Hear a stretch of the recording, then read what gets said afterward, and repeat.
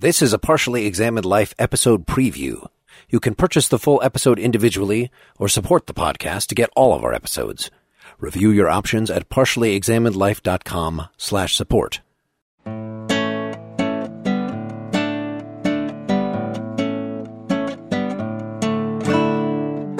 You're listening to The Partially Examined Life, a philosophy podcast by some guys who at one point set on doing philosophy for a living, but then thought better of it. Our question for episode 55 is something like, what is linguistic meaning? And we read Ludwig Wittgenstein's Philosophical Investigations, Part 1, sections 1 through 133 and 192 through 360.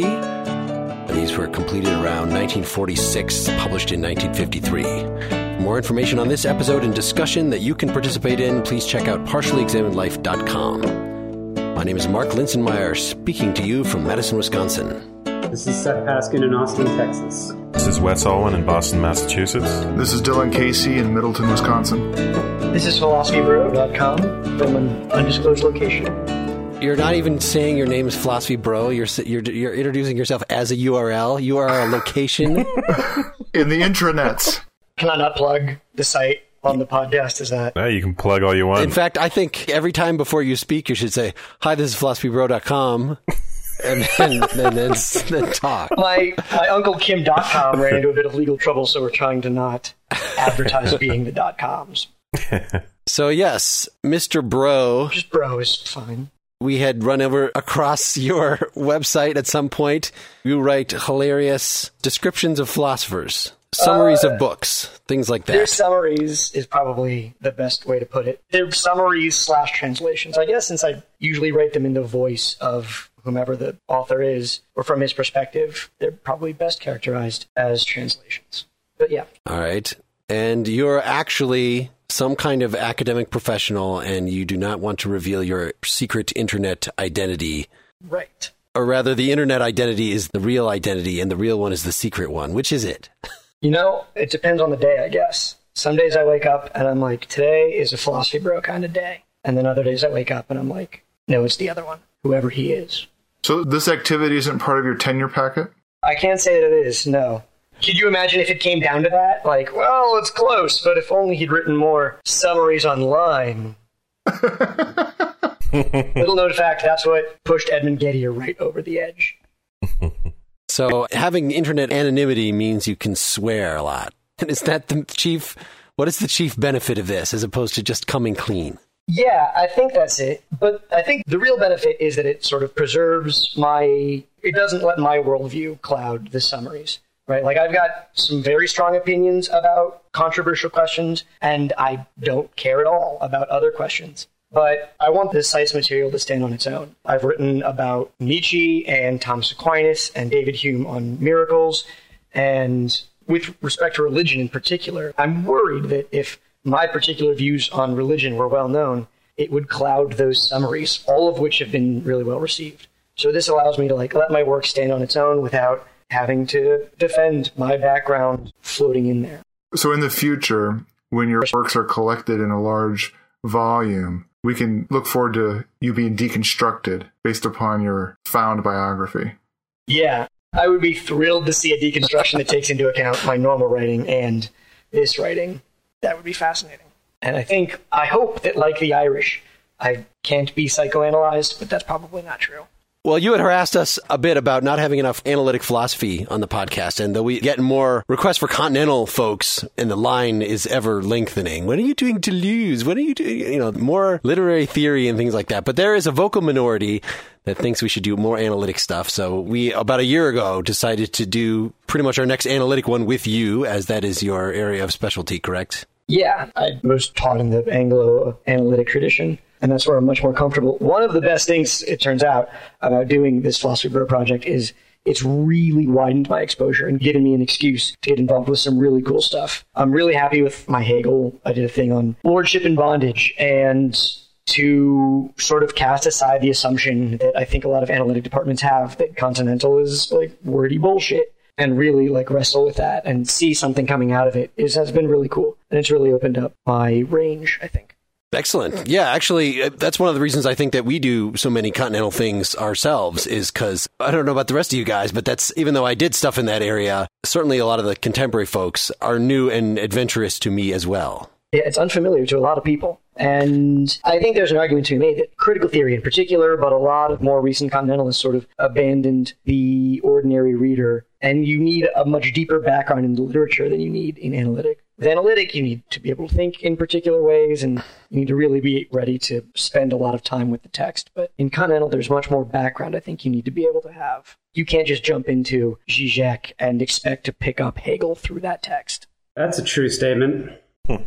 Just for the newbie listener who is confused at this point, so there's been a division, at least in the 20th century, between pretty much English and American, which is the analytic tradition, which is all, we're going to write very clearly and maybe include logical symbols and sound like we're doing math, as opposed to the continental tradition, which is the continent, because of course Europe is the only continent that there is.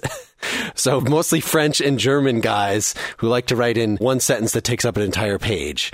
These guys have their roots in, it's really Kant kind of could be considered either one, but definitely set the stylistic precedent for the continental school, whereas analytic is more like Bertrand Russell and following closely in the steps of Locke and Hume and folks like that.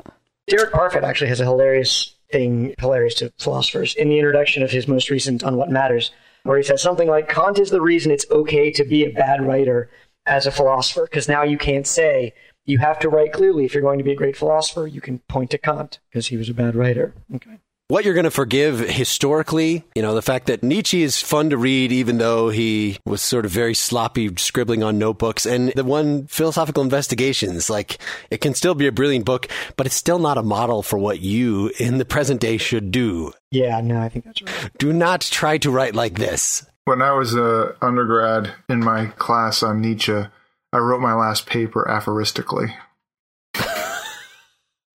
The first thing that my professor commented on was that Nietzsche gets to write aphoristically. I remember being told something similar about starting sentences with conjunctions. Like Emily Dickinson, she gets to start sentences with conjunctions, and Bertrand Russell can have silly footnotes. But for now, focus up. Right. And it's not about having low self-esteem as a modern person. You would like even your geniuses of today to write in an accessible way, to maximize the utility of what they have to say and avoid a lot of needless squabbling. But at the same time, you could imagine that for every Nietzsche or Wittgenstein or whoever, sloppy or quick or poor writers of the past, there are many, many, many other less talented people who wrote in the same way that you will never hear about now. Yeah. Well, but there's also a kind of cultishness that arises around people who write very idiosyncratically. And even if, as you pointed out, some of them might be fun to read, there are plenty of cases where people kind of wallow in the difficulty of this other person's writing as a kind of virtue, that it's a sign of their brilliance that they write this terribly. And that's something I find extremely irritating. Well, you know what else people do is that they trumpet their own ignorance and unwillingness to try to interpret something as indicative of the opacity of the writing of the other person. So just where claiming that a lack of clarity is a virtue is bad, so is proudly proclaiming that you're too stupid or lazy to understand something, which is the opposite side of that coin, which is what I see a lot. Well, you guys really have been doing a lot of continental, huh? No, I just say this because I find it's a rhetorical device that there's a kind of a smug academic attitude where they'll say like, I couldn't understand it. It's meaningless. I'm like, okay, well, how much of an effort did you make? How charitable is that? Because I would certainly take the same effort to try to understand what somebody's saying, regardless of what style they were writing in. And by the same token, I could say, pull any article on the philosophy of mind out of the Journal of the APA for the last 10 years that was so painstakingly clear that it had nothing to say, and make an opposite claim that clarity is no virtue if you say nothing of meaning. Better a big failure in my book than a small success, I guess. Certainly Wittgenstein went for the former and not the latter. That is true. Well, let's get going on. Who wants to give the 1-minute summary of the book? What the hell is going on here? Yeah, I can try. I guess this is my specialty, probably. So this text has like rebuffed me like a dozen times trying to summarize it. But I think, in short, what Wittgenstein is doing in the first part that we read is he's building ever more complex pictures of language and dismissing them. He starts with like, oh, words attached to things, but that, like, think of all the kinds of things there are. Okay, so words attach to things in different ways, but think of all the different ways that they could attach. So that's not clear enough. And he just dismisses bigger and bigger pictures of language until he gets to the point where he says, and so there is no like single essence of language, single view that encompasses all of language. It's not that simple.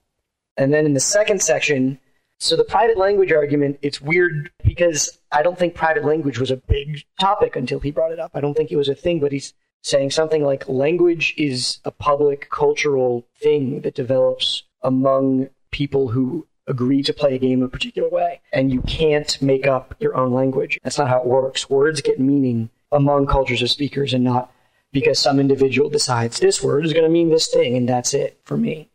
The concern with private language, it's not like people were arguing for there being private languages. It seems like a pretty silly thing to even think about, but he thought that it follows from this traditional account of meaning, which is something that he himself had ascribed to in his earlier book, The Tractatus, or at least something like that, which founds meaning on ostension, right? Which is pointing out something and saying a word. That's that thing. Right. Oh, okay. Well, once you point to enough things, then you've got a language. And so it would seem then that there are personal experiences that we have that can't you then point to that? So if you get hurt and you feel a pain, can't you kind of to yourself point to that pain and say pain? And in fact, what you mean by pain, since it refers to that private thing of yours, maybe that's different than what I mean by pain and what somebody else means by pain. Because if language is built on ostension, ultimately, then you run into these problems about knowing what other people are talking about. At least in outline, I don't know that I have a problem with there being that problem. That's part of the despair of art. Yeah. Is that we can never, we're all separated. We're all cold and alone and separated from each other by this existential void. Why wouldn't we think that some of our experience and the things that we talk about should reflect that? Well, but is that what Wittgenstein is? He's not claiming that there aren't subjective experience. He's claiming there's no such thing as subjective language. Correct.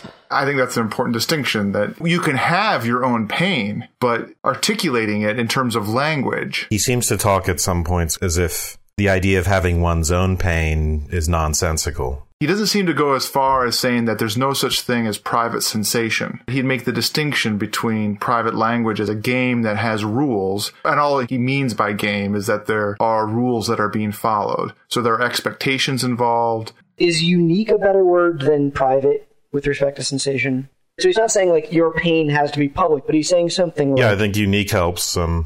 Your pain isn't special. There's nothing about your pain that only you can access or that sets it apart from all other pain. Pain is pain. And even though you're the only one who feels pain at this moment, it's like you're not the only one who feels pain or feels it in the way you feel it. Would he really deny that the sensation itself is unique and that there's a distinction between communicating what that sensation is to others as opposed to, let's just take something like seeing. It seems like he wouldn't deny that the photons that reflect off the wall and enter my eye are somehow unique to me in the sense of being a particular event.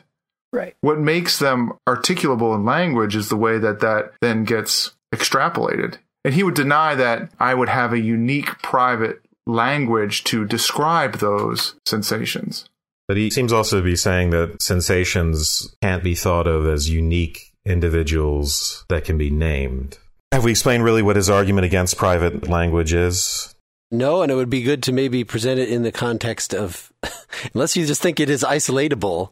I saw a progression Should here. we start from the beginning? Yeah, because we'll get to language games then. Should we back up and then come back to private language? I don't think we can do that without Seth telling us to. Can we please get back to the text? I think we should slow down. Back to the beginning. There's a few basic ideas we need to get on the table before we can jump to that. How's that go? Is that better? Thank you. So, when a mom and a dad love each other very much, how far back are we going? Yes, let's start there. Okay. Before we start, do you want me to preserve your anonymity to take your entire vocal track and put it through one of those like witness protection phone adapter so you kind of sound like this? You have to make him sound like Daffy Duck. That would be terrible. That would be hilarious. I probably not. I can't imagine the complaints you'd get as a result of that.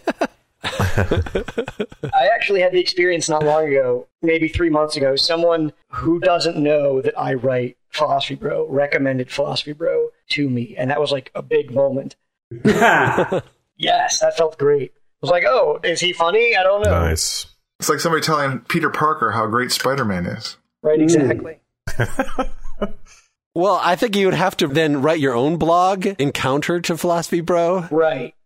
Who is this asshole who thinks he knows about philosophy? And just run up the drama between us. No, I think what you should is you'd have to constantly be taking yourself to task for not being serious. How can you be so flippant and use such foul language about such important things? I'm sure you get plenty of comments like that. You know, I get fewer than I thought I would get. Someone who does Heidegger expressed that my Heidegger post was sort of nonsense and there's no real value in what I do. But that was like one negative opinion, and I've heard from a lot more people who really enjoy what I do, even at the like super tenure position. Like even the like endowed chairs, I've heard from a couple people who have those. They're like, this is super good. So that feels really good. All right, so the beginning of the investigations, we have referred to, it's not just this basing meaning on ostension, but also the notion that goes back to Plato of what a definition is supposed to be, of what, right? If you understand a specific word, well, you understand the name, right? It's just the name for a thing. That's the ostension. But if you understand a concept is identifiable on this old Wittgenstein and Russell syntax as a set of objects, right? So if I understand what blue is, that means that I could, not that I can name all the blue objects right now, but I could identify for any given thing whether it's going to fall into that category or not. So the way that was interpreted historically is that you need for any given concept a set of necessary and sufficient conditions to understand it, right? Mm-hmm. All the things that meet these conditions will fall into the category. And if it doesn't have these other conditions, it definitely won't fall into the category. And if you've specified that, that's the definition. And so we have Plato having Socrates say, hey, stop just naming examples of justice or whatever. I want you to give me the meat of the matter. Give me the actual definition. And this was made very explicit in terms of necessary and sufficient conditions in Aristotle. Is that right? That he actually used that terminology, or am I imposing that? Necessary and sufficient? Yes. That sounds right, but I can't say for sure. That is at least the made-up thing that I will assume, that from my long-ago memory. This is an account of meaning, though, right? That's common to Plato and Russell and early Wittgenstein. Yes. Although early Wittgenstein is a little more radical about it. And that's the idea that ultimately meaning comes from naming, from reference. Mm-hmm. So to kind of summarize the early Wittgenstein, the Tractatus, you could take any proposition and ultimately decompose it into these ultimate atomic propositions where you have basically just proper names. So they're predicating something. So you will have a basic name standing for an individual or referring to an individual, and then a concept term or a general term which refers to a universal. And that's the account of meaning which Wittgenstein is now going to reject here. And then ultimately with the Tractatus, with the picture theory, you get this sort of, it's not like a proposition as a whole refers to a fact or a state of affairs in the world, but it does have a reference-like relationship, and that's this picturing relationship where it's this isomorphism or structural similarity between the proposition and the relations between its elements, the names. So that structure is similar to the relationship between what's named. And that's how you get a theory of meaning for propositions as a whole. Yeah, folks who found that confusing should just go back and listen to our 2 Tractatus episodes that we did long ago. However, maybe there is something in our interpretation there, or a relevant summarial fact that you want to throw in, bro, or Dylan, who is not with us. It's really interesting that Wittgenstein is coming from as radical a reference view as you can get. And there are points in the text where he so sometimes he refers to it like, oh yeah, my earlier work, the Tractatus, that was stupid. But other times he refers to himself in the third person, like, that asshole who wrote the Tractatus, that guy had no idea what he was talking about. Well, and usually when he's objecting of you, he just says something and he puts it in quotes. Right. But isn't a language just a picture of the facts? And then he goes out of quotes. No, you asshole. What a ridiculous idea, guy. Who is me? Yeah, that sounds right. I don't know where I read this. It might be an apocryphal story. It might be a super well-known story. That one of the earliest things that sort of shook Wittgenstein out of that positivist slumber was G.E. Moore gave him a really, really obscene gesture. I was like, what's the logical form of this? And I gave him the finger or something equivalent. And Wittgenstein stormed out of the room angry because he didn't know. And then realized oh, that still communicated meaning to me. He was clearly telling me to fuck off, even though that doesn't refer the way you'd think. How strange. And then that set him on the path to, since we all know what that gesture means. Had you heard that before? I hadn't heard that. That's great. No, although I was terrified that you would bring up G.E. Moore. I don't know what that would set Mark off let's on. just make sure we don't discuss G.E. Moore in any detail. Ever again. Yeah, no, that's completely forgotten. Are we not G.E. Moore fans? My bad. It's fine. Somebody recommended that we read one of his essays on common sense, which I opened before this but did not look in any detail about. Maybe there's more specific things we can get into that he's reacting to besides his own picture theory. One more thing to say is that the place of rules in the Tractatus, right? The only rules you're dealing with are the rules of the logical calculus, where you get the ways in which the truths of certain complex propositions are related to the truths of their parts. So, of course, that's where if someone gives you the finger, the rules at work there, which are semantically important, are not simply logic. Right. And that's really the problem.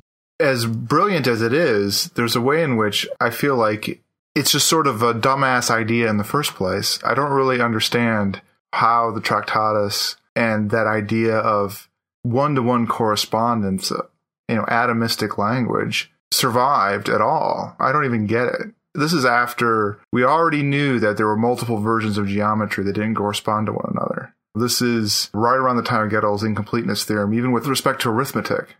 And the notion that now all of a sudden there's aspect in the world, even with the weaknesses in philosophical investigations, the notion that it's a reaction to the Tractatus feels like he wrote a straw man in the first place in order to react against it. I know that's not what happened, right? And maybe somebody can try to convince me how utterly brilliant it is, even if it's misguided. But my reaction to it is, this is immediately completely crazy. It misses absolutely prima facie notions about the world that are right in front of you, staring you in the face.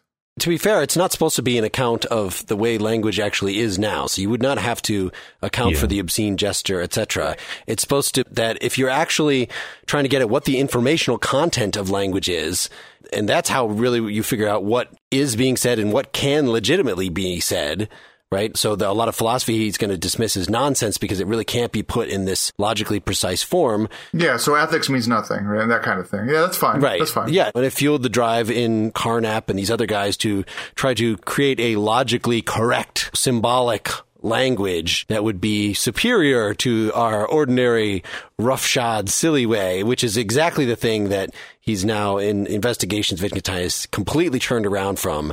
And if there's any sort of big influence from the investigation, it's to, I don't know if he started or maybe he was concurrent with a trend toward ordinary language analysis. Yeah, I don't think the Tractatus, though, is as weak as it looks on first blush, because it's dealing with some very specific problems, I think, in a way that is kind of genius. I mean, the whole picture theory, some of the problems that we discussed with Frege, trying to figure out how to think about the relationship between these sentences, let's say, and the world.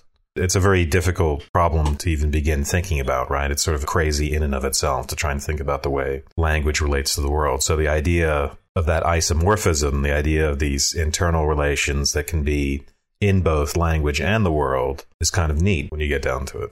I don't mean to indict it as being... I guess what I find surprising is the notion that you would be surprised that the Tractatus is a mere beginning. He surely was aware that Euclidean geometry had ceased to be the only possible geometry. And in fact, there are a huge multitude of geometries. How is geometry relevant? Right, you're going to have to what he was sketch doing? that out a Yeah, little. I think more than one geometry is fine. Yeah. I guess I'm maybe picking geometry as opposed to arithmetic or something. In other words, that there's supposed to be a unique set of true propositions that Yes. basically describe the world, and that's what the picture theory should entail. That's what you're saying. Yeah.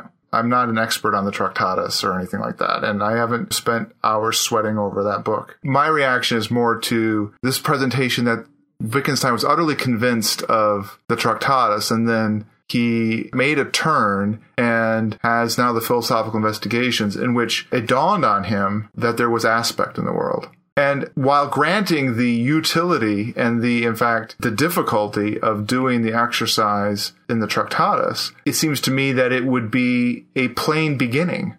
Now, this might be a partly historical issue that, we're in the grip of logical positivism and so forth and so on. And I find logical positivism prima facie just crazy that you would say that that is the beginning and the end. I find nothing about it convincing. And that might be part of my problem. So I think that's probably the right way to look at it. I think that the Tractatus is probably the best and a really remarkable expression of a view that we now know is so wrong. Ever since Quine turned the verifiability criterion back on itself, they're how do you know that only things you can verify are true? Can you verify that? And everyone's oh, right, okay, internally incoherent, got it. But when logical positivism was big, Wittgenstein was the best at it. And that's probably why that work is so revered. I don't think anyone takes the Tractatus seriously now as probably true. It's more look at how well developed this view was before we realized it was wrong. This was really good. They worked really hard to make this work, but couldn't. Dylan, I would say this too. My kind of aesthetic experience with Wittgenstein is love and hate. He's a tremendously frustrating person to read in both his early and his later forms. And one thing I can say is I do remember that I think all of us, when we did the discussion of the Tractatus, got quite a bit out of the text, even if ultimately it's not the answer to whatever question was being posed. It was tremendously thoughtful and sort of thought-provoking. If it hadn't been, if we'd spent all that time on it and it just was nonsensical or whatever, then I would have been really frustrated. And there are times with Wittgenstein that I feel that way. I'm just either this guy's saying something immensely profound or he's the most naive idiot who ever got, treated with such praise and honor. That's kind of the tension I feel in what he's saying. And I feel partially because he's been canonized that there must be something more when I hit that point where I'm really? Is this you're just stumbling upon what every child knows? There must be something more to it. And I have a tendency to give him more leeway than I think I would other people. But there's always that tension present. It's what Socrates took himself to be doing too, sort of unlearning all of his mistakes. Well, one of the things that is refreshing about Wittgenstein is the way in which he's engaging in those childlike questions and trying to sort it out from the beginning. And I really do like that. He very rarely refers to anybody else, which I like about it. And yet the book starts off with a nice, juicy quote from Augustine. That's true. By the way, I was talking about this podcast, what we were going to do with my girlfriend, who has no formal philosophical training. And when I asked her to describe how she learned the words for things and how she learned, she literally almost word for word gave Augustine's account. I'll read it since you're referring to it. Okay. I'm not going to read. I'll just read the Latin. Please read it just in Latin. The listeners will. No. I assume that the listener can translate for himself. When they, my elders, named some object and accordingly moved toward something, I saw this, and I grasped that the thing was called by the sound they uttered when they meant to point it out. Their intention was shown by their bodily movements, as it were the natural language of all peoples, the expression of the face, the play of the eyes, the movement of other parts of the body, and the tone of voice, which expresses our state of mind in seeking, having, rejecting, or avoiding something. Thus, as I heard words repeatedly used in their proper places in various sentences, I gradually learnt to understand what objects they signified, and after I had trained my mouth to form these signs, I used them to express my own desires. So what could be wrong with that? Maybe we could say, what is the revision of that Wittgenstein gives? I think what he says is something like, If we want to say that, like, names attach to things, the variety of things that there is means that attach means something completely different for, like, verbs and numbers and apples. To say that the word red attaches itself to a color is something completely different from saying the word apple attaches itself to that thing. So we have to rethink what kinds of words there are and what those words do. We can't just say, like, yep, they hook right in. Even if you kept all the words that Augustine says, it's not that, a kind of Adam out in the world naming the things of the world, and every child is a child of Adam. Rather, the thing that the child is learning are the rules for that correspondence, and not the names. Rules in the sense of the ways in which the words can be used, sure. Right? So if I taught someone what a slab was, and if I could do that in the ostensive way, or say, here it is, and the idea there is that the meaning of the word is just this, whether it's an image or something like an image of a slab that I bring up before my mind, that wouldn't really tell me everything I knew about how to use that word. So you can look at the first language game he creates, which is simple. Shall I read it? This is from section 2. Let us imagine a language for which the description given by Augustine is right. The language is meant to serve for communication between a builder A and an assistant B. A is building with building stones. There are blocks, pillars, slabs, and beams. B has to pass the stones, and that in the order in which A needs them. For this purpose, they use a language consisting of the words block, pillar, slab, beam. A calls them out. B brings the stone which he has learnt to bring at such and such a call. Conceive this as a complete primitive language. This is a sneaky example that he gives because, on the one hand, he acts like the description given by Augustine is right. But the description given by Augustine won't be right for this because what's going on is essentially commands. Mm-hmm. He calls them out and then someone brings him something. To set up an example where Augustine is right, the game would have to be, I call out something and then you imagine that in your head or something like that. So it's interesting that he's setting this up as a game in which it's simple enough that Augustine might be right, but of course, Augustine isn't right. Thanks for listening to this episode preview. You can purchase a full episode at our store page, get it by supporting us through Patreon, or become a Partially Examined Life citizen. We provide supporters with ad-free access to our full catalog, including new exclusive content. Configure our citizen feed to get it all beamed straight to your Apple or Android device. Learn more at partiallyexaminedlife.com/support.